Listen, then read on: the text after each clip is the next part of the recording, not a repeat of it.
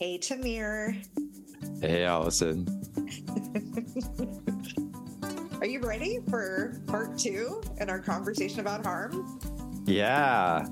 It's been a while since we've posted an episode, so thanks for staying with us, and we're excited to dig into this.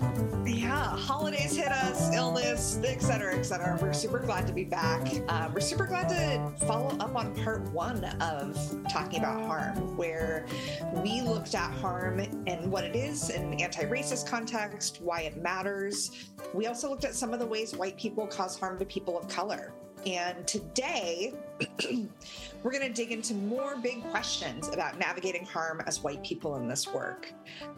Some of those questions are, what should we do when we cause harm? When is repair appropriate? What happens when it isn't? What happens when a person of color says that you've harmed them and you're not quite sure you agree? And this kind of big question of, can white people be harmed in a racial justice context? And if you're looking to stop causing harm, what should you be looking to do instead? If not harm, then what? So those are just a few of our big questions we're going to get into today. But before we do that, I'd love to check in, Tamir, and hear, what's something you're bringing with you into our conversation today? I think I'm bringing a desire to challenge myself to be more specific at times. In listening to some of our old episodes, I found there were times when I let a thought stay fairly unformed, or like there was something I was trying to get at, but it wasn't concrete. And I'm realizing that those unformed thoughts can be places where racism lives or racist ideas live. And so I am challenging myself when I feel like I'm hemming and hawing a bit to be like, what am I actually talking about, scared of, and just name the thing. And if it's ugly, let it be ugly. Thank you for leaning into that. Yeah, I love the commitment to concreteness. I love that. And I think I'm on board with you on trying to support you in that and doing that myself, being more concrete and specific. Awesome. How about you? What am I bringing into our conversation today? Well, it is really related to our conversation, but it was talking yesterday with a colleague about power and the ways that people who have power often don't recognize that they have power, and almost like, I don't know that I stand by this, but like there's almost an inverse relationship. And sometimes of like the more power you have, the less aware of like all the different ways in which you have power. Yes. So I've just been thinking about power and like how kind of really this question of like how to make it evident or obvious to folks who have power or to ourselves when we have power, actually what we have the power to do, and like, questions around what do we want to do with that power? Can we cede it? Can we hold it differently, et cetera? So that's what's on my mind today. There's so much to unpack there. Because there are folks who have power and they're aware of the power that they have. And in some ways, they are objects of their own power, right? When they're ready to engage and do the work, and folks are like hitting them with a really harsh power analysis, but it's like, I'm here, right? I'm here to do the thing. And there are folks who don't have formal power who have more power than they are aware of. So there's just so many layers that are coming up for me in what you're saying. Could be an episode, could be a future episode. We'll see. Maybe it should. There's also a lot about giving up power that we struggle with a ton as white folks. Yep. Yeah, I'd love to talk more with you about it. Cool. I wanted to share one thing with our audience that we are doing, a new thing, and it's called coffee breaks. It's pretty self-explanatory. Tamir and I are going to get together and have coffee, and we are going to have an informal, unstructured conversation, and we want to invite you to join, dear listener. We'll share info with you on our socials and our email list about how you can join us, but we want you to be a part of just informal conversation about topics related to anti-racism, not as structured as this podcast, just kind of off the cuff. And our first one's going to be on March 8th. So feel free to check our socials, check your email box if you're on our email list to learn how to join us. Yeah, that's March 8th from 2 to 3 p.m. Eastern. Am I remembering that right? It is 3 to 4 Eastern. 3 to 4 p.m. Eastern. Yeah, 12 to 1 Pacific, 3 to 4 Eastern. And probably not the whole hour. So for planning purposes. Yeah. I just want to say I'm really excited about this for a couple of reasons. One is I love doing this pod. And one of the limitations is that we don't get to interact with people in real time. And the coffee break is more of a hangout, right? So we're just, like Allison said, 15, 30 minutes, random topic. And we're not going to spend, 3 or 4 weeks developing our talking points.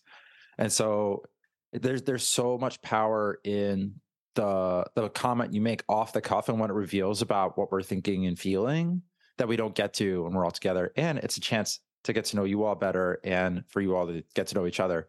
So I really hope you'll join us. It should be a lot of fun and hopefully really helpful as well. Awesome. Yep. I'm excited too for all those reasons. But let's get back to the topic at hand, back to harm. Tamir, do you want to kick us off with just reminding our audience when we say harm, what do we mean? Yeah. So when we say harm, we mean behaviors that reproduce dynamics of oppression and have material, psychological, or emotional consequences, particularly for people of color and for people carrying multiple oppressions. How does our work kind of build on other folks' work on harm? Like, we didn't come up with this ourselves. I'm glad you asked that. It's really important to acknowledge that the work that we're doing here today, it builds on the work of abolition feminists. And abolition feminists are mostly women of color and non-binary folks, many of them Black women and non-binary people who are working to do away with policing, prisons, and other what you might call institutions of social control. And these are folks like Angela Davis, Ruth Wilson Gilmore, Mariam Kaba, Patrisse Cullors, and many, many, many more. And their work really gives us this language, including the concepts of harm and repair. And those emerge as alternatives to language around crime and punishment, innocence and guilt, which are used to uphold policing, prisons, and other institutions that keep people of color in oppressed conditions in this country. I guess I'll stop there. Thanks for kind of sharing that grounding and what we're, basing this work on. This is not our own. We're not inventing anything new under the sun in many ways, but building on just the wisdom of folks who have gone before and are still doing this work. Yeah, I think maybe what we are doing is sort of taking that work and extending it to how do we engage with this as white folks who are trying to do it, right? Because the concept seems straightforward, if potentially really radical, but the application is often sticky. And we make it stickier for ourselves. And we're getting into that stickiness together. Exactly. What do we do in that stickiness? Yeah. So I want to bat our first question to you and really kind of broadly, where is repair a thing and what happens when it isn't? And how do you know? Let's get right into repair. What do we even mean by it? Yeah, those are great questions. And so many of us are carrying a lot of guilt and shame for times when we've caused harm. We don't know what to do with it. And like you said, the first thing is, what do we even mean when we say repair? So Mia Mingus, who has a lovely blog called Leaving Evidence, which I highly encourage you to check out, writes that repair includes making amends to and rebuilding trust. Sorry, let me do that again. Mia Mingus writes, repair includes making amends and rebuilding trust so that you can assure others you will not commit the hurt or harm again. It's an opportunity to do the work, to be in right relationship with those you have hurt or harmed, and just as important, to also be in right relationship with yourself. Let's get into how should we respond when we harm someone? And Mia Mingus, again, lays kind of what I'm about to share out and really beautifully in a piece she wrote around giving good apologies, the kind of 4 parts of an apology. And she says, which I agree with all these parts, that the first step is to make sure we understand what someone has experienced. So if they haven't told us that they've been harmed, but we think perhaps that maybe we have caused harm, that they have been harmed, this could be something as simple as saying to them, hey, I noticed your energy just changed. Like what just happened for you? Like checking in, really. And it could be that we didn't cause harm at all. So, presuming that we've caused harm isn't always appropriate. But if we have been told that we've caused harm, then we can either acknowledge the harm that we've caused, and if appropriate, kind of reflect back that we understand, what we understand their experience to be. That reflection can look like saying, I'm hearing you say that I've created an extractive situation by asking you to do XYZ task without considering the emotional labor that would be involved. Is that right? Like checking for understanding. And this is super important because there may be more to what someone has said that needs to be unpacked or clarified before we can address it. So if we jump right to the apology, we might actually be missing like a key piece of what needs to be addressed. And the next step that Mia Mingus lays out is to actually apologize. And this is true. I think this is a good step, whether we believe we've caused harm or not. And so there's obviously nuance here. We're going to unpack that more later in the episode. But before then, we want to really distinguish between apologies and non-apologies, because that's super important. I would say that an apology includes the phrase, I'm sorry. And it's really wild how often people, quote unquote, apologize without actually saying the words, I'm sorry. If you start to listen to apologize, you'll notice that, you'll notice that this happens more often than not, infrequently. An apology centers the impact over the intent, and it centers the other person over yourself. It isn't about defending, what you were trying to do or trying to say or whatever. Like that's not the part of the apology. The apology is for the other person and about the other person.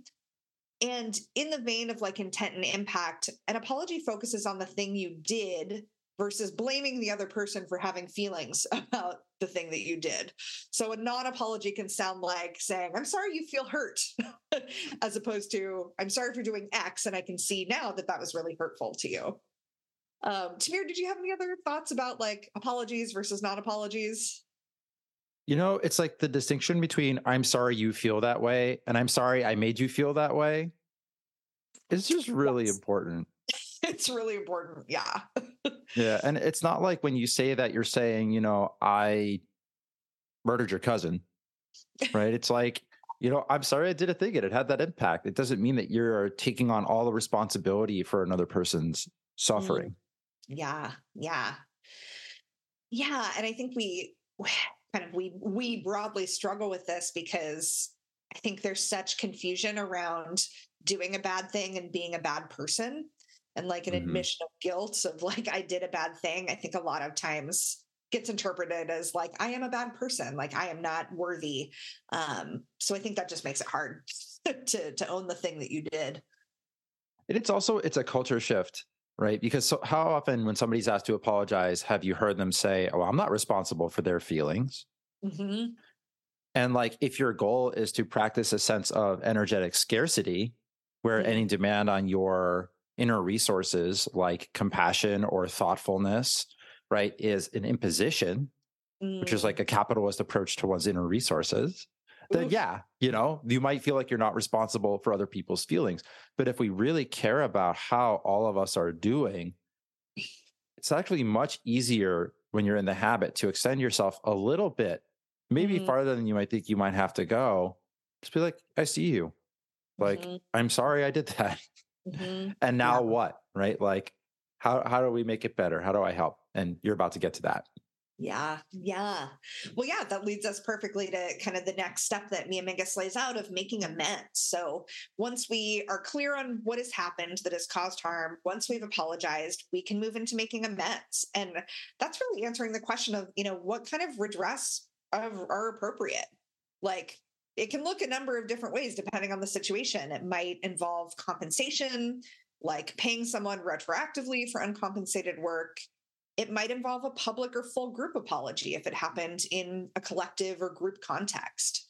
And if the harm is severe or pervasive enough, making amends could include leaving a group or leaving a shared space. Did you have an example you wanted to share here, Tamir? Yeah. So there's an example in the world of like fat lib or fat body liberation, where somebody wrote a book, a trans white person wrote a book. I want to say it was called Radical Belonging. And the book was at the time sort of important installment, at least to some in that world, and went on to try to collaborate with fat activists of color and kind of repeatedly try to impose their like kind of rank so that they could get repeated exposure. And all this was documented. The receipts were posted, I believe, on Twitter or Reddit. They were somewhere. And folks of color who had organized around this agenda had said, like, you can't be a member of this organization anymore. We've tried a bunch of times to bring to your attention the impact of your behavior. And if you want to repair this relationship, then you need to invest in a facilitator. You might hear that example and think, oh, that's cancel culture, unless you're noticing, right, harmful behavior, a harmful pattern of behavior, and repeated unsuccessful attempts to address, right? So in that case, this is not like, oh, they deserve what they got. That's kind of, I'm not here to adjudicate that, but that's a space where if trust is eroded enough and there's enough harm, maybe it makes sense to be like, you know what? I'm going to leave this alone right now. I'm going to make amends in some other way. I'm going to work through my behavior to demonstrate that I understand the lesson that I'm being offered here. And then maybe that door can reopen in the future. And there's a lot for us to learn about principled and compassionate separation, whether we're choosing to step away or we're clearly at a point in a personal or organizational relationship where things just are not working. Yep. Oh, thanks for sharing that example. And thanks for making the delineation between like someone was canceled and like all of the different steps that led to that principled separation.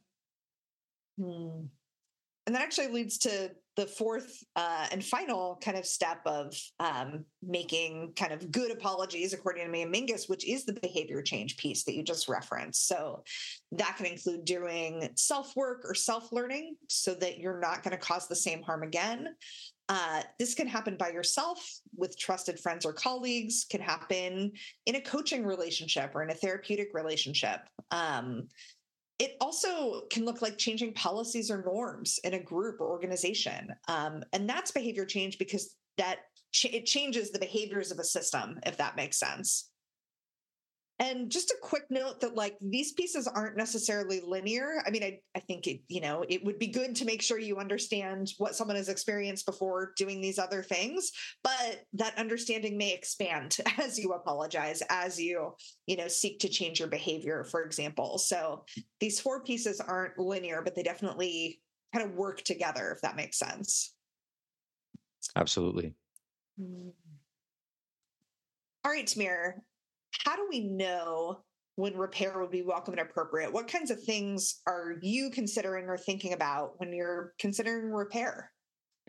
Yeah. So I feel like there are some general guidelines to this, and it's often not like, is repair a thing or is repair not a thing, but what mode of repair or possibilities feel appropriate given the circumstances. So the first piece that I think about is, where's the other person in terms of consent, right? So I can't force somebody who I've harmed into a conversation about how I've harmed them because I want to feel better. That is furthering the harm. What's the risk or potential burden to the person you're seeking repair with, right? Do I have formal power over them? Can I fire them? Do I own their favorite restaurant? Am I their landlord, right? Like all these things factor in. Am I influential in my field and my opinion carries weight, right?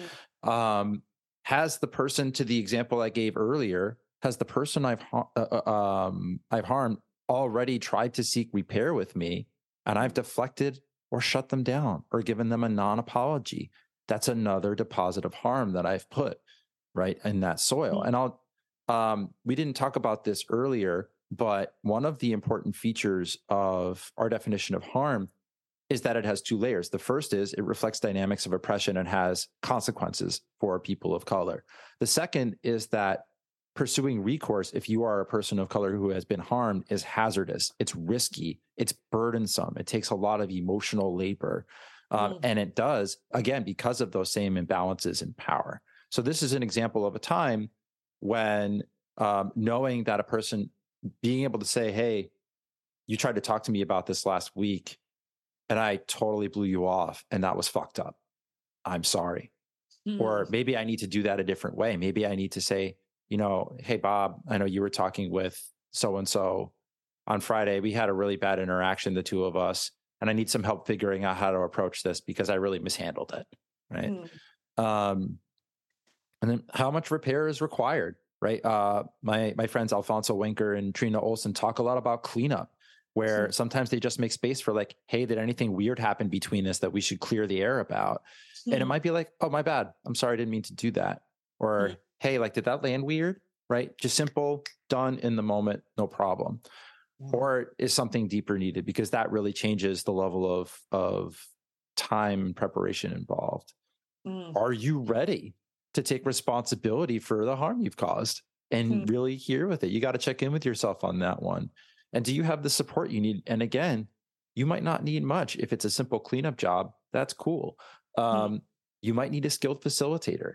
You might need a trusted community member. You might need a relative. It all depends on the situation. And how invested are the two of you in building together or being in relationship? Like, did you say something shitty to someone at a protest? Like, you don't want to track them down and apologize. Well, I fucked that up. And if I ever see them again, we're in the same space, maybe I'll see if they'll let me apologize. Right. But if you're invested in building together, or at least you're in a space of people who are building together, some form of repair is important. And as we're going to talk about later, repair is not always a one-to-one conversation where you apologize and all is forgiven. Sometimes it's ceasing the harmful behavior and making space for a group to continue to function without you causing further harm. So the other person has space to just do their thing and maybe see that you're, making good on the feedback they gave you. Yeah. Oh, you just offered so many great questions and consideration for self-reflection for folks who are thinking about pursuing repair, trying to figure out how to do that. I feel like we need to write these down and share these somewhere, like on our socials or something. These are juicy. We totally should. I did some thinking about the same question too. And a lot of what I came up with really mirrors what you came up with. Like first, consent, right? Like we can ask, we can name that we've done damage, there's a rift, and we can say that we'd like to repair it to the degree that that's possible, knowing that repair doesn't undo the damage. And the other party, should be able to consent to that or not. Like we can't force repair on anyone who doesn't want to be a part of that.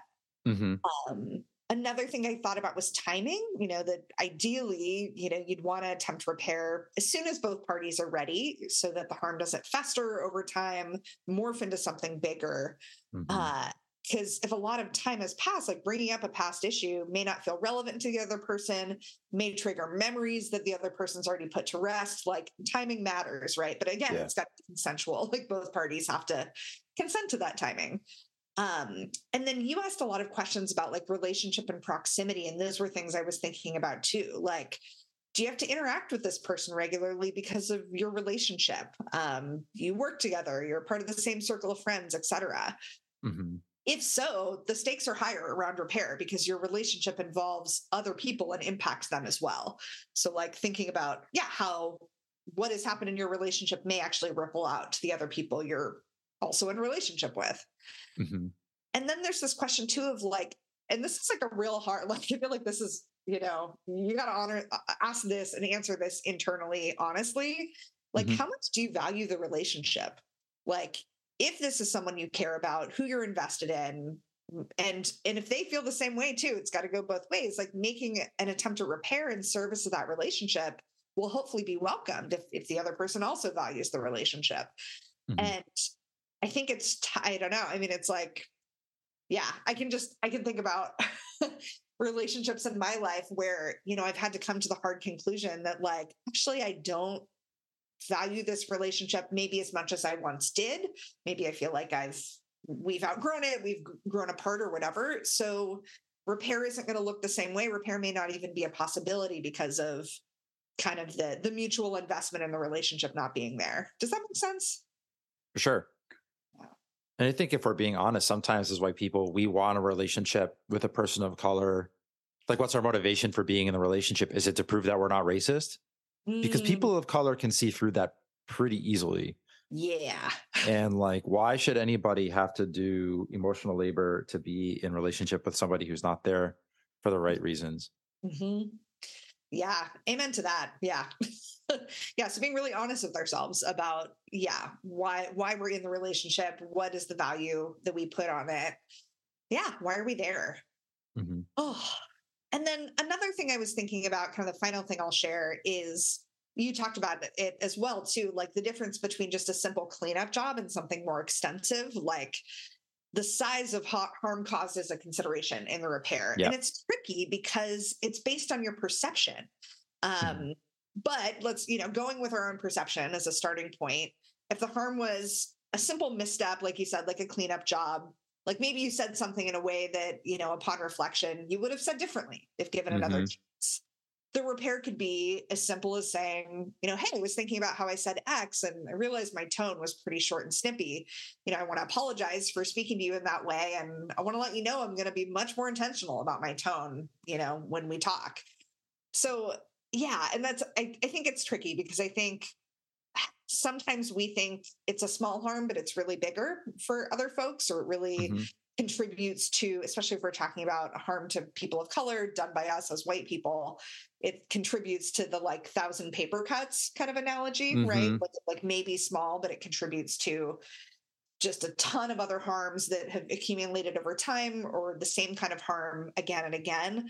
So I don't know. I get a little, I don't know. That's tricky. That feels sticky. It's like, how big is it is the question, I guess I'm asking. I think there's more to unpack around how we understand the size of harm that may have been caused. Because there's a version of this where somebody is living in fear of causing harm and they're belaboring apologies for lots of little things, which then becomes annoying. Yeah. Right. Yeah. And one could say performative. And there are times when I'm concerned. A lot of times I'm concerned, like, am I doing this thing? I know it's a pattern, but does it apply to this person? Right. So like if I'm in a business relationship with a woman of color and we're pitching a client and I'm talking more, am I making them look like the junior person, or are we actually leaning on my experience and closing deals? Right. So I can say afterwards, and like you and I even have our own version of this, right? When we talk about airtime, right? Yeah. Like, hey, I feel like maybe I talked more than you that episode. Like, do we need to adjust? And you might say, it was cool that time, maybe not the way we want it to be going forward. Same thing with this partner, right? Like, how did that feel for you? So it's not always like, I don't want to assume that I've caused harm, but the flip side of that can be that we're not always willing to acknowledge when we have caused more serious harm, right? So like, was my decision to terminate somebody's employment influenced by implicit bias? And then what the hell do I do about that? Because they're gone and they probably never want to talk to me again. Sure. Right. Yeah. So I think there's probably some sort of discernment process around like, what was the behavior? What evidence did you see of impact? What could the consequences be? And then like, what kind of remedial action, if any, might be appropriate? Something like that. Yeah. Yeah. Yes. There's so much around like, size of harm, perception of that harm. Yes. Thanks for getting into that. Oh. So what happens when repair isn't a thing? Maybe repair isn't welcomed. Time has passed. Like you gave the example, like, someone's long gone. You're not going to, be able to repair with them. We know that repair is good to aspire to, but it's not always appropriate or necessary. And so if you're in a group, it may be that you all find a non-dysfunctional workaround in that group. So let's say I've caused harm as a white person to a person of color. Maybe someone else in my white allies group becomes a liaison to that particular person of color who I offended. Like sometimes there can be a workaround, right, in that way. And even if repair isn't immediately possible, if again, at a group setting, it may be that the group can make some agreements for how people in the group can be with each other so that further harm is prevented or at least becomes less likely. So this goes back to like changing group agreements or behavior in a group to prevent for future harm. So it may not address the specific harm that's happened, but it may interrupt a pattern and prevent future harm from happening. Can I jump in on that point? Yeah. So this is one of the places where things can get really grindy, right? So let's say you're in a group and you're in an organization that's committed to racial equity, or is at least publicly professed that commitment. It's a mixed race group of people. People of color on your team have experienced harm.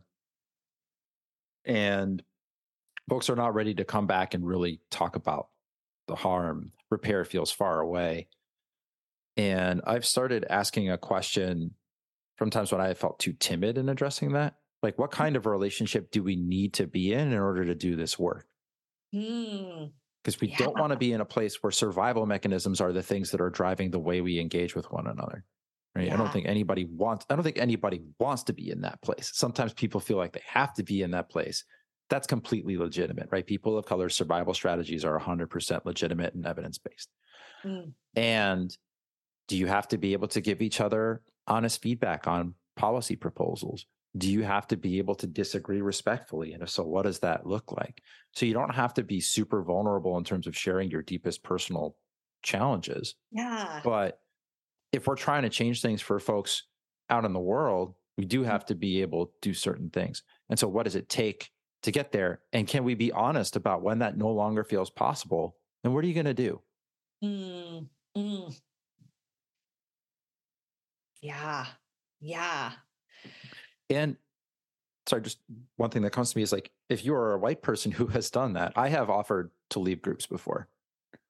And sometimes to say like, I recognize that I'm contributing to this. I'm doing my best. I'm not sure if we're a place where it's possible. Should I go?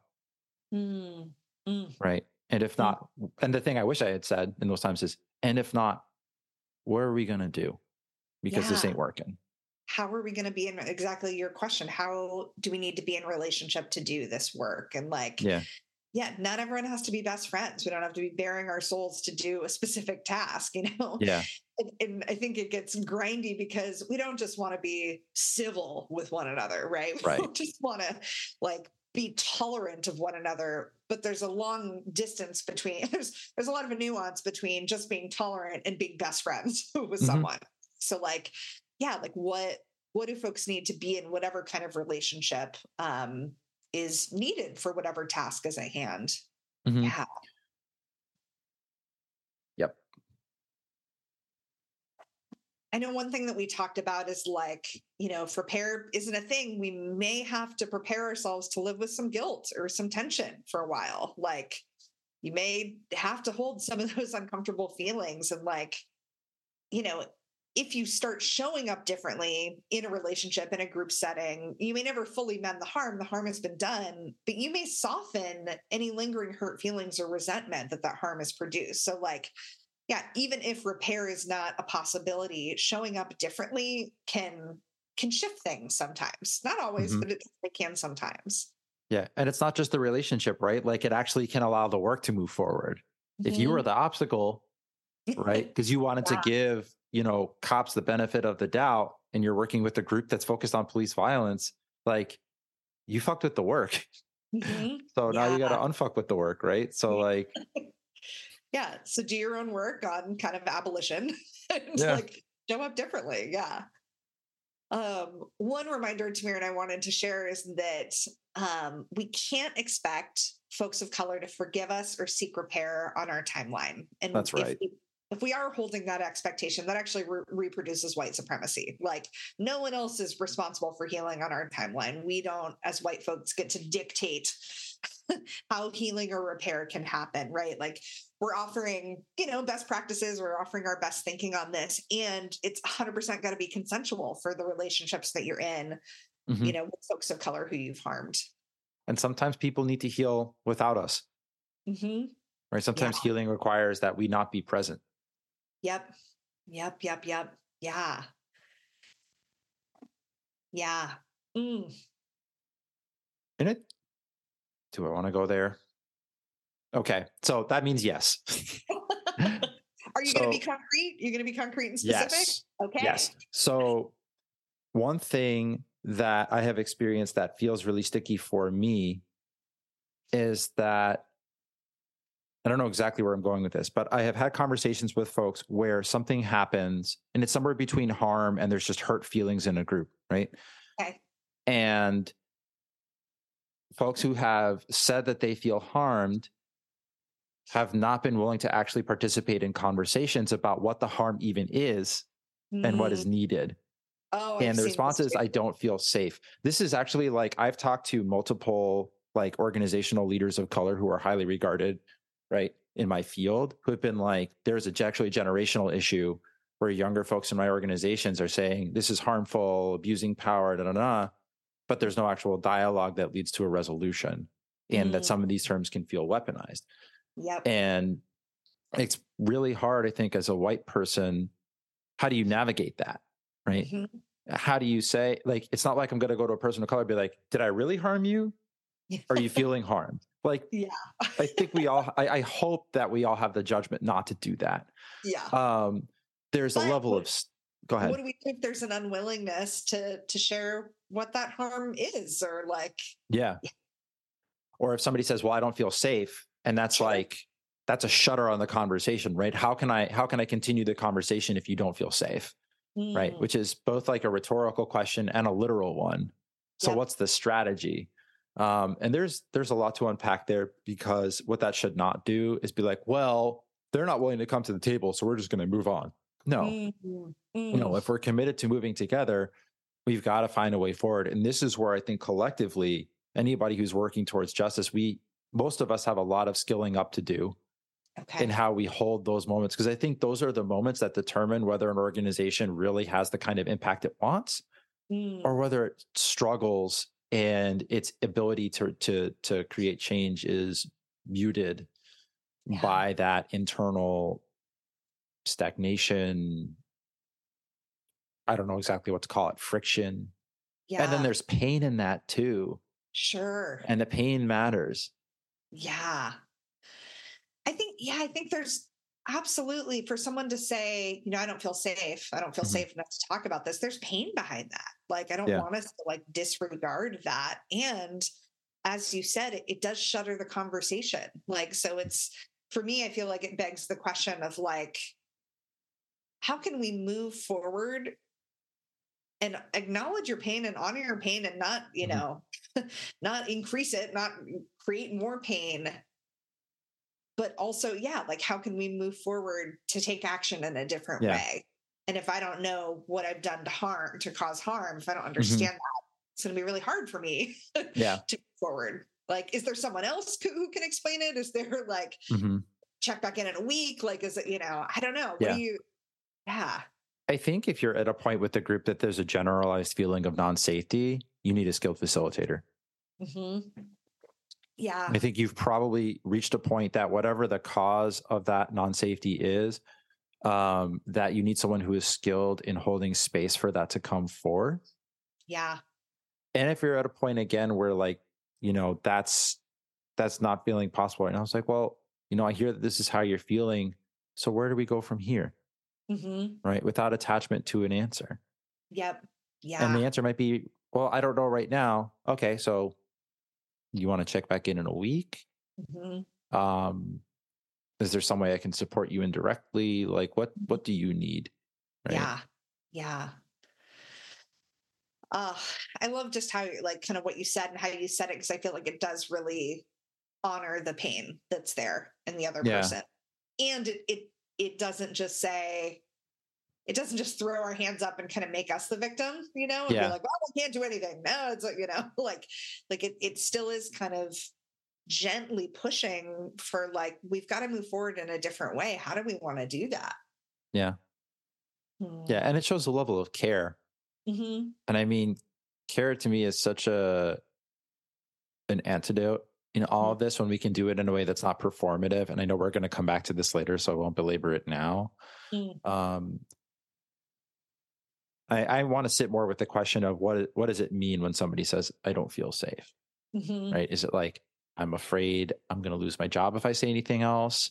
I'm afraid I'm about to lose my temper because I'm really activated right now. Is it like, I don't trust you to hold what I'm saying? Is it, I'm afraid I'm going to be shut down? Or is it like, something is coming up for me internally that I don't even know what it is, and I need to sit with it? And all that stuff is hard to parse in the moment. Right. Especially if there's activation there. If someone's activated. Yeah. So maybe it's better. I said earlier that I don't feel safe can feel like a shutter. And I think sometimes it can be used that way, but that doesn't mean that has to be how we treat it.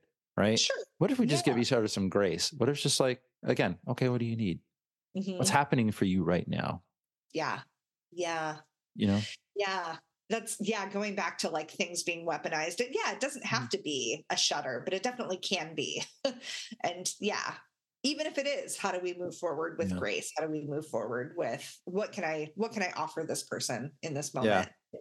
I also think in some ways, like, we can revisit this idea of weaponization as well, because like white people weaponizing their tears to prevent conversation about racial justice is different from a person of color saying, I don't feel safe, because they're experiencing emotional distress and they're not in a place where they can participate in a conversation, which is one possible thing that can mean.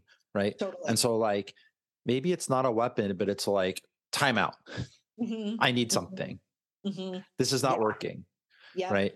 And like, if we can hold that without treating it as like an attack on us, there's so much more room for us to exercise care. Yeah. And be in right relationship, because that's a huge part of that. Yeah. Oh, that's such a good point. That is, yeah. I want to sit with that too. So another question we shared at the top of the episode was, can white people be harmed in a racial justice context? So I want to take us back to our working definition of harm. Harm is behaviors that reproduce dynamics of oppression and have material, psychological, or emotional consequences. So keeping that in mind, I'm going to list out some situations, and Tamir and I are each going to give our opinion on whether a white person has experienced harm in that situation or not.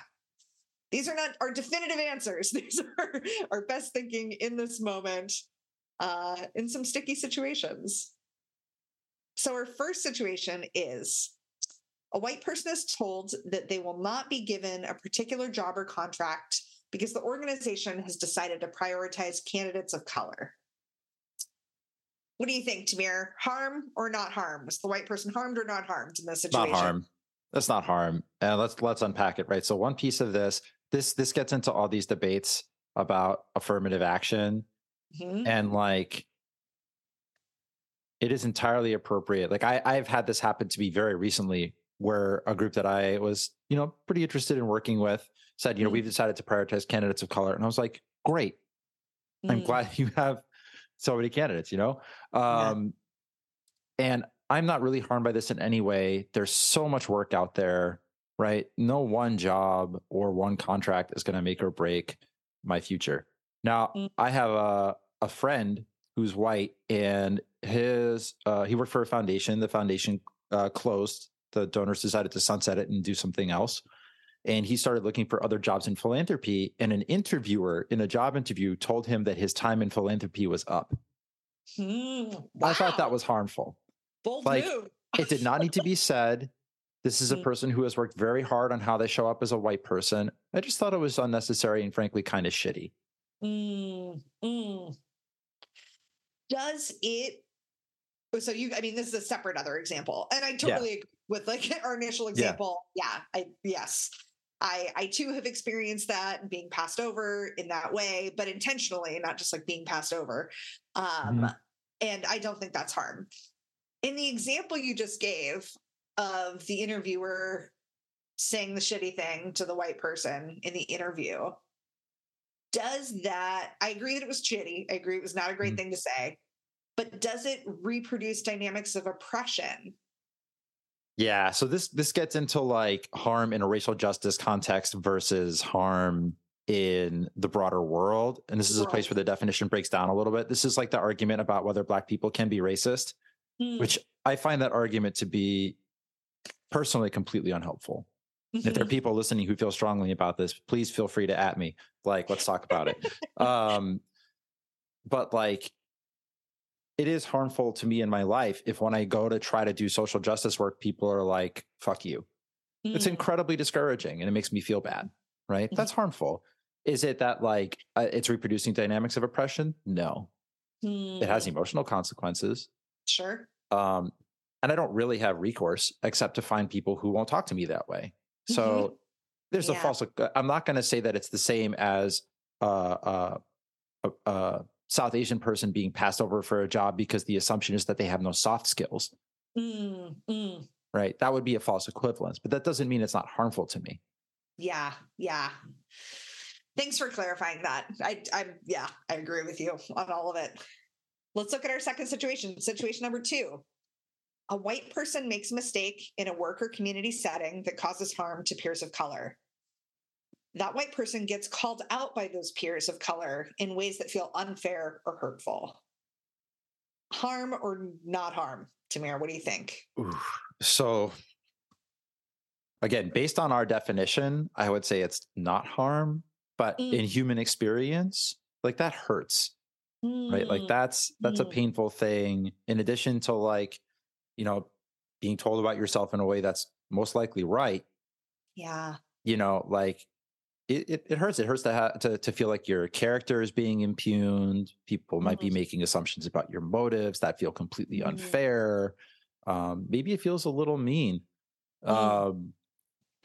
And it's also important to hold that there are relatively few spaces where people of color can safely speak up about the harm that they've experienced. And I think anytime there's space for that to come out, there's the potential for it to come out in ways that can feel harsh. And the fact that it feels unfair or hurtful doesn't mean that it is. That part, Tamir, that part. And the hurt is different from harm based on our definition, right? Like they can feel similarly. They get the impact, the felt impact can be very similar. But if we're saying that harm reproduces dynamics of oppression, that's not the same as hurt. Hurt does not do that. Yeah. But the felt experience sucks for sure. Not trying to take away from that. Yeah. Situation number 3. This is a little bit longer, so listen up, listeners. A white man working for a major university has been working to support students and colleagues of color in organizing for change on campus.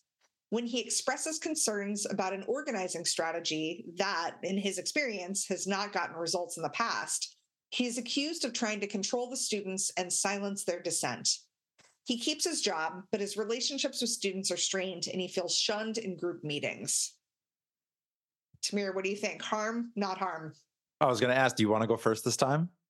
Sure, I'll go first. Yeah, I don't think this is harm. I mean, this is a person who is white, who is man, who has positional power within a university, and has been called in. He's been, called out, called in. We don't really know what being accused looks like, but he's been taken to task on his perspective. And I think disagreement about an organizing strategy is not harm. And he still keeps all of his privilege and positional power in this. And there's some work to be done in the relationship, right? Like that doesn't, just because there are hurt feelings and disagreement and a relationship that needs some work on it doesn't mean that there's harm in my mind. What do you think? Yeah, I think like the part that feels important to unpack to me is that this is a person who's expressed concern, but they're accused of trying to control people and silence their dissent. And obviously, this is a broad scenario. We don't know exactly what was said or how it was said. I have certainly been guilty in the past of offering concerns, quote unquote, from a place of trying to be helpful that were much more about my discomfort. We don't know what the students have actually consented to this person doing. Are they in the kind of relationship where they can have these kinds of conversations? Have they built a container that allows for open strategy discussion? Do they want his help at all? And there's this whole like New York Times narrative of wokeness run amok, and the assumption is that students don't actually know what they're talking about, and they're applying these concepts like a hatchet, right? And they're just throwing them around. And I'm not in higher ed, so I don't know how I actually feel about that, but I think it's a little insulting to assume that people just blindly throw words around, right? Yes. So yes. Especially folks who have way less positional power in a situation, like less power in general. Yeah. But I have been in a place where I felt shunned by people who I have harmed, and it sucks. But to your point, a situation being really shitty and terrible does not mean you have been harmed directly by dynamics of oppression where you are in the position of power and privilege. Yep. So your suffering is valid. It's just not harm in this context. Yeah. I feel like for all three of these situations, like what we're saying, or the conclusions we've come to is like, yeah, we can be hurt. We can even be quote unquote harmed, like harmed in the broader sense, not in a specific racial justice context, but we're not harmed by patterns of racial oppression that folks of color face. Like there's just, it's not possible for us to be on the receiving harm end of that. You mentioned earlier about, I feel like you mentioned earlier about how white people can weaponize their distress to shield themselves from accountability. And specifically white women have a power that people of color don't usually have, which is to weaponize their tears. Ruby Hamad documents this in White Tears, Brown Scars. As Sarah Schulman notes, we as white people have a tendency to conflate conflict, disagreement, or attempts to hold us accountable with attacks and abuse. So like, I think this just is reflected in all three of these situations. Like we may feel bad, we may, there may be conflict, there may be disagreement, there may be an attempt to hold us accountable, but that isn't an attack or abuse. That isn't harm in a racial oppression context. Yeah. But to introduce a little bit of nuance there. So Adrienne Marie Brown has this really great set of distinctions between, I think it's like harm, conflict, abuse, disagreement, critique, I think might be the five. This is in We Will Not Cancel Us, which I think I've recommended before and will always recommend. And I do think it is possible for groups to experience harm when they're not fully fluent in those distinctions and their responses conflate those different experiences. So assuming that somebody doesn't agree with my opinion doesn't mean, like if I don't agree with somebody, it doesn't mean necessarily that I'm anti-Black. Even if, for example, it might mean I have an anti-Black idea, right, that I'm not clear about, or it might mean I'm with you, but I'm not sure I agree on the conclusion that you've drawn. And confusing those can be harmful because it damages relationships and such. But that doesn't take away from your point that you and I as white people have the power to pull the levers to shut down conversations that make us uncomfortable or scared. Yeah. And another piece of nuance that we talked about touching on is that we do experience harm from white supremacy. White people also experience harm from white supremacy. It just looks different from what folks of color experience. Tamir, would you want to speak to that for a moment? I can. Yeah. Yeah. I'd love for you to kick it off for this one. This gets to this question that we've articulated in different ways, right? Of like, what's our stake in all of this, right? Beyond just trying to be decent human beings. So like having it be really hard to be an authentic relationship with people of color is a harm caused by white supremacy. Struggling with stress, fear, and shame because we have power and privilege that we didn't ask for is a harmful byproduct of white supremacy. It's bad for our spiritual and mental and probably physical health. When groups can't navigate tension and conflict because of unequal relational dynamics created by white supremacy that prioritize my comfort and well-being, or at least nominal well-being, right, over that of the people of color I'm in relationship with, that's mega stressful. Some of those situations have been among the most traumatic in my life. I've had to take medical leave because of that stuff. Like that's harm, right? But that's different from things like being expected to do uncompensated emotional or administrative labor, from being tokenized and only valued for the way I look and not for who I actually am, from having somebody clutch their purse when I walk by, or like, murder, genocide, right? That would be a false equivalence. So it's important to recognize we do experience harm from white supremacy, but it's not that harm. I think that false equivalence piece is so key on so many levels, but it's because have seen white people weaponize kind of harm against folks of color by using a false equivalence, by saying it's the same. And I mean, I don't see it on the like genocide, like structural level, but on the interpersonal level, for sure, I've seen it. And I think I don't want our listeners to walk away thinking that those are the same. Those are the same thing. I think I do see it on the structural level, but I'm going to go way far to the right, right? This whole narrative that like universal basic income or the social safety net are like for people who don't want to work and want to freeload on the state. Okay. Yeah. Yeah. And the fear is like, well, what happens to me if I have to pay more taxes when, quote unquote, those people don't want to work, which you and I know is a bunch of bullshit. Yeah. But I think there's a similar pattern where in like, well, what's happening to me? This is scary. This is hard. It's almost like you have a tray of tools and you reach for the spatula and you're like, what about me? Right. And you're shaking the harm spatula. I don't know. My analogy is breaking down. Right. But I think when we're scared, we'll reach for whatever is around us to try to use it to stabilize. And if we can actually chill out for a second and take a breath and be like, what's actually happening to me? Right? What is being asked of me, and where is there room for me to actually grow in this and to be better and to actually improve my own life by also showing up the right way? Yeah. There's so much more power. Yeah. Yeah. That's a good point. I do also see it on the structural level in that way. I think I was just more referring to like, I don't see that being believed by the people that I surround myself with. So like, yeah, for sure. I know it's out there definitely. And there is fear that comes with that. Yeah. Yeah. And they're probably not listening to our podcast. Probably not.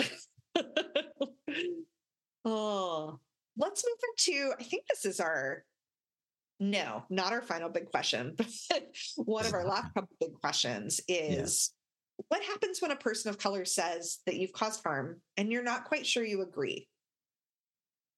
What's at stake there, Tamir? Like, what's really at stake when this happens? Yeah, this is like such a big question. I think that a lot of us are afraid. I have been afraid of the truth of my behavior and its motivations and its impacts, the narrative of that being out of my control. And then potentially being at risk of consequences, whether it's at work or in my social life or in my community, right? That like I will now be known as a racist and I'll be quote unquote canceled, and there's nothing I can do because it's out of my hands, right? Yeah. And the that's a white centering fear, right? That like I'm beholden to other people's narratives, and so surely these notions of harm are just wrong. Whereas another way of thinking about it might be that our ability to notice what we're doing and discern the impact that it's having may not be as reliable as we want it to be, which is super unnerving. Yeah. And I think one thing that we have to really understand as white folks we get so much fucking rope in shaping our own narratives. There's literally like so many books, TV shows are written about how people thought we were one way, and then all of a sudden we're like on Capitol Hill or whatever. Right? Yeah. But like that fear is a fear that people of color live with all the time, and not just a fear, but actual consequences, right? That there's a narrative about them and what they bring to the table that is largely not within their control. And you hear this all the time, right? I can work twice as good and do twice as well and still get half as far. So, and their narrative doesn't get to change a lot of times. Like we can have the like, and we're different narrative, but like, not as many of those about folks of color. The number of friends of color or even members of color I had when I ran a membership organization in philanthropy who were like, this is shit, but I actually don't know that it'll be different anywhere else. Yeah.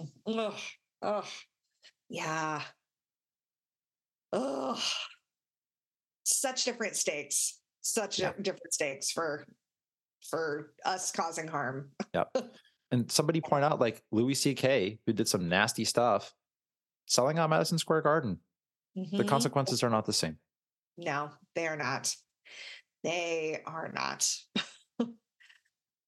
I know there's a piece too where folks of color can see things about our behavior as white folks and where it comes from that feel really obvious to them, but it can take us a long time to notice and accept. And while, other people's narratives aren't always necessarily 100% accurate, folks of color in this situation, they may speak to patterns in our behavior that we're not always ready to acknowledge. And I think we have such work to do around, I think even like, Robin DiAngelo talks about this in White Fragility. Like, how do we make ourselves like easier to give feedback to from folks of color? Like, how do we kind of tend the soil of ourselves so that that those pieces of feedback can take root.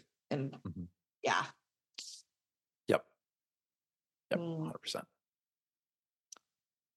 Did you want to share an example? I think you have an example of like these patterns. Yeah. So I had one that was about somebody else, but I should give one that's about me. So my sister-in-law's Black, and I recently learned I have ADHD, and that may or may not be relevant to what I'm about to say. So she told me at some point, we had known each other for years. Like my brother and I shared an apartment for a while. We used to hang out all the time. Like, we're cool. Right. And she was like, I don't know if you do this, but sometimes we're talking and you just turn around and walk away. And it makes me not want to talk to you. And I was like, I do? Oof. Yeah. It's like, that just raises so many questions, right? Is it like, did I think the conversation was over? Did I get distracted? Would I do that to a white person? Has a white person ever told me I do that? Is that a normal thing I do that just isn't, that like doesn't go over well in this context? Like, I don't know. And we didn't end up really unpacking it because I was like, shit, I didn't know I was doing that. I'll try to do better. And then I hopefully stop doing it. Yeah. And she never suggested that it was about racism. I don't know that she felt that way, but it's an example of like, here's a thing I did not notice that somebody else did that could very well have a race or gender or both dimension to it. Yeah. It sounds like in that example, you were ready to accept that. Like you didn't notice you were doing the thing, but like you pretty openly accepted that feedback from your sister-in-law. Yeah. I wonder what made your soil like fertile to accept that feedback, like kind of what's the work that you've done so that you could hear that and not respond with defensiveness, not respond with, well, I don't do that. Like, yeah. It's this work, right? It's like, hearing and seeing and reading over and over that white folks have a tendency to deny feedback that we get. And that criticism is often seen as a survival threat, but if we can learn to triage it a different way, so much more is possible. And so it's like the desire to be in the relationship is more important to me than protecting a false sense of innocence over something that once addressed really isn't that big a deal. Sure. Yeah. You can hopefully shift with some ease. Yeah. Like there's more in it for me and for the work and being accountable than there is, and the relationship than there is in being right. I love that. I love that you've done this work and that you were able to see that. And that's what comes to the fore in these interactions. In this specific interaction, I'm sure, we don't always knock it out of the park every time, but right. Yeah. Let's transition into talking about what's next or what's now. So we want to stop causing harm. We want to be more accountable to the harm we cause. What should we be affirmatively and actively looking to embody? Because the opposite of harm isn't obvious. Like the opposite of racism is anti-racism. You got a great, like, do this, don't do that, this. But what can we try on in terms of, if not harm, what should we embody? I so appreciate that question. And like, I've been writing about harm with some colleagues for over a year. And like, sometimes reading it, it just feels like, it could feel so demoralizing to be like, here are all the ways in which you cause harm. And because white supremacy and patriarchy infuse every aspect of our lives, it's like, here is the never ending list of ways you cause harm. And so how do you actually avoid that? Yeah. There's a question that is almost designed to generate hypervigilance. Yeah. So to your point, right? The opposite is not, it's like the opposite of harm is not non-harm. I don't think that's possible. We're going to cause harm. The radical acceptance. We've talked about that before. We got to radically accept that. Yeah. But we have a draft of this that we want to offer y'all. And so the first piece that's already come up is care, right? So can we demonstrate a commitment to the well-being of people of color in our lives through thoughtful and non-performative action, right? So my goal is not to convince somebody that I am safe. It is to be safe in all the ways I know how, right? To show up for folks, to respect people's boundaries, to hold space for folks, to acknowledge when people say they're suffering, to acknowledge it and honor it. And again, without belaboring it, right? To see folks as whole people, all those different things. And like, but when you do that, you show up in ways where people, they can tell that there's a level of awareness and care that creates some measure of safety. So that's part number one. Were you going to say something there? No, I just all of that. Yes. Practice care, embody care. Yeah. So 2 is discernment. And we use this word a fair amount, right? So like learning to anticipate and address possible harms that might come to people of color in specific situations, right? Are you planning a meeting? So how are you centering or at least reflecting the experience of people of color or what they might need in your plans? Are you developing a new policy for your church?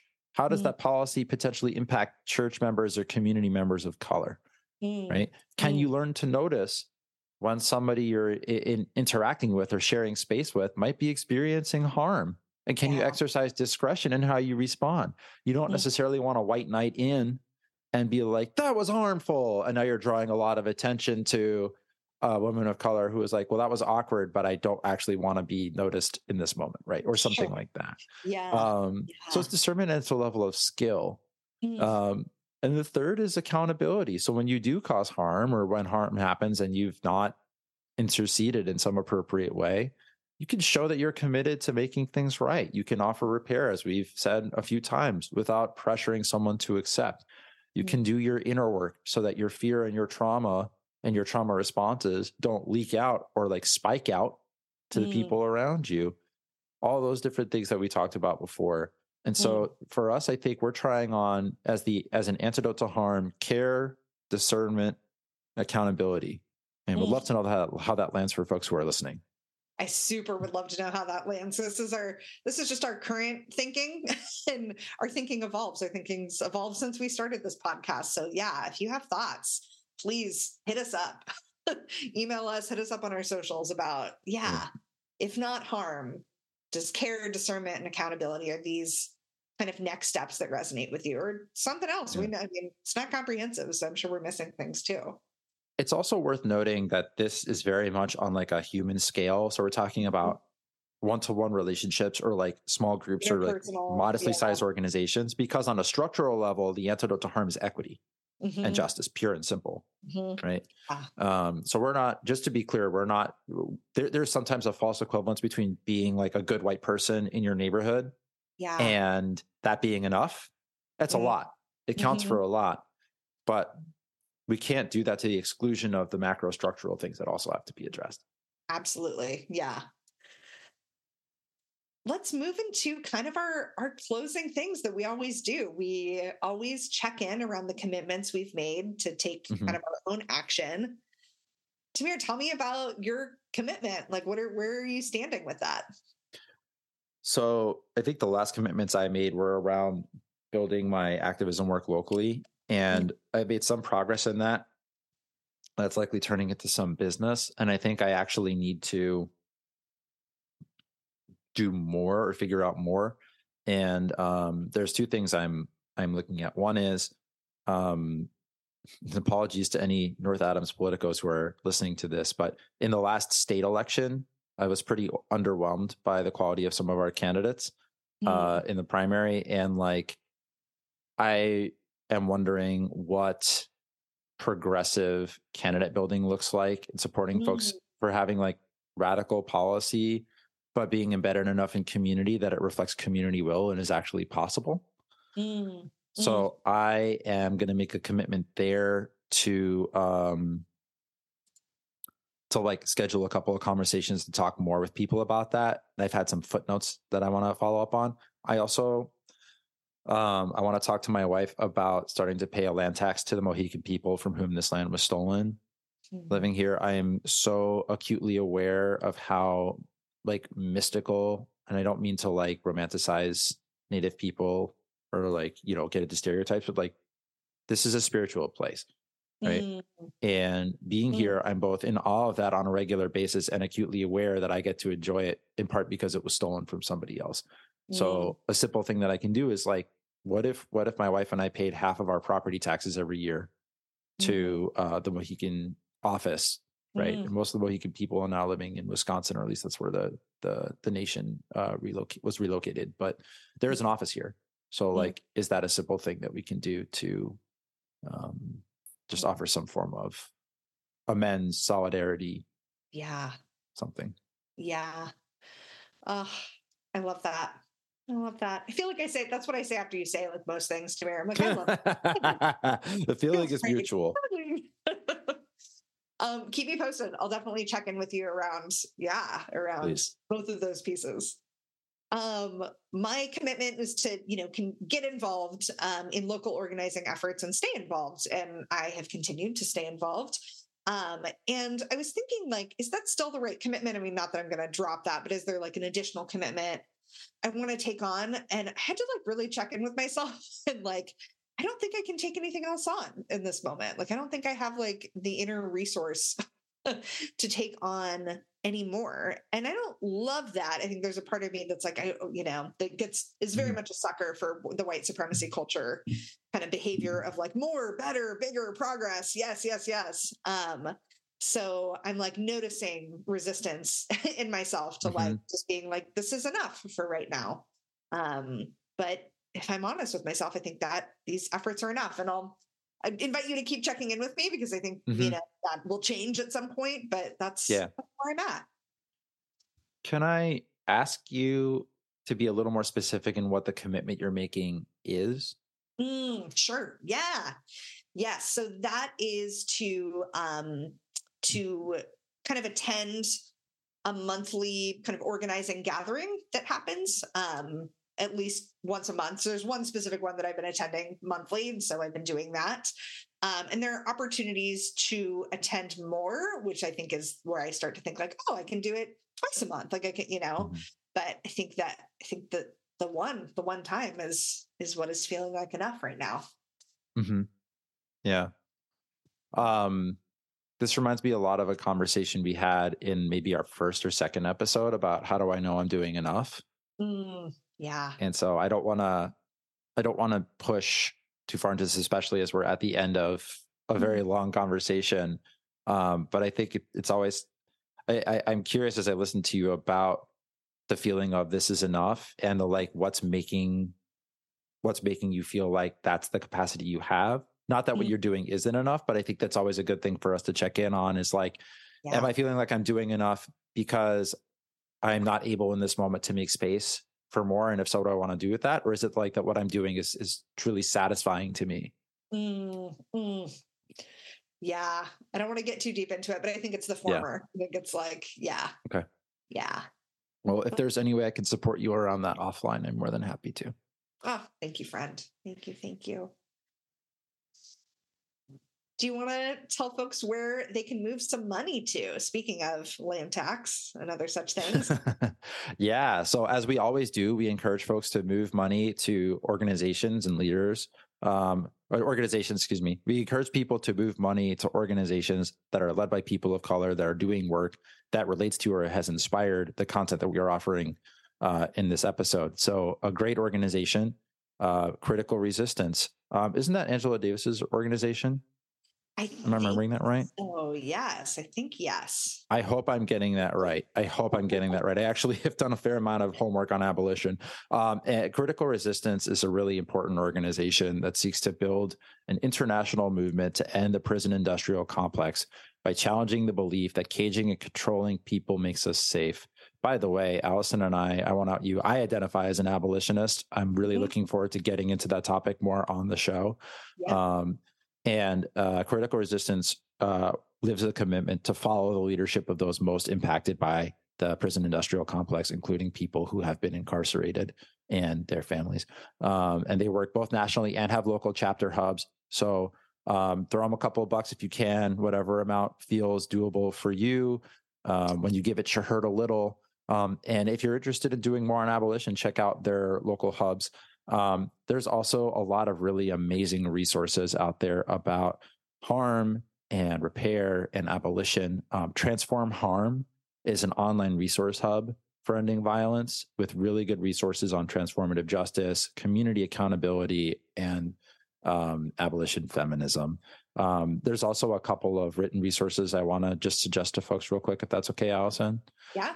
So I've already mentioned We Will Not Cancel Us by Adrienne Marie Brown. My favorite workbook on this topic is Fumbling Toward Repair, which is by Mariam Kaba and I believe Shira Hassan. There are a couple of more. I hope we'll post them to socials. We're fortunate to live in a time when there's so much good work being done about this, because we got to change the way we're doing this stuff.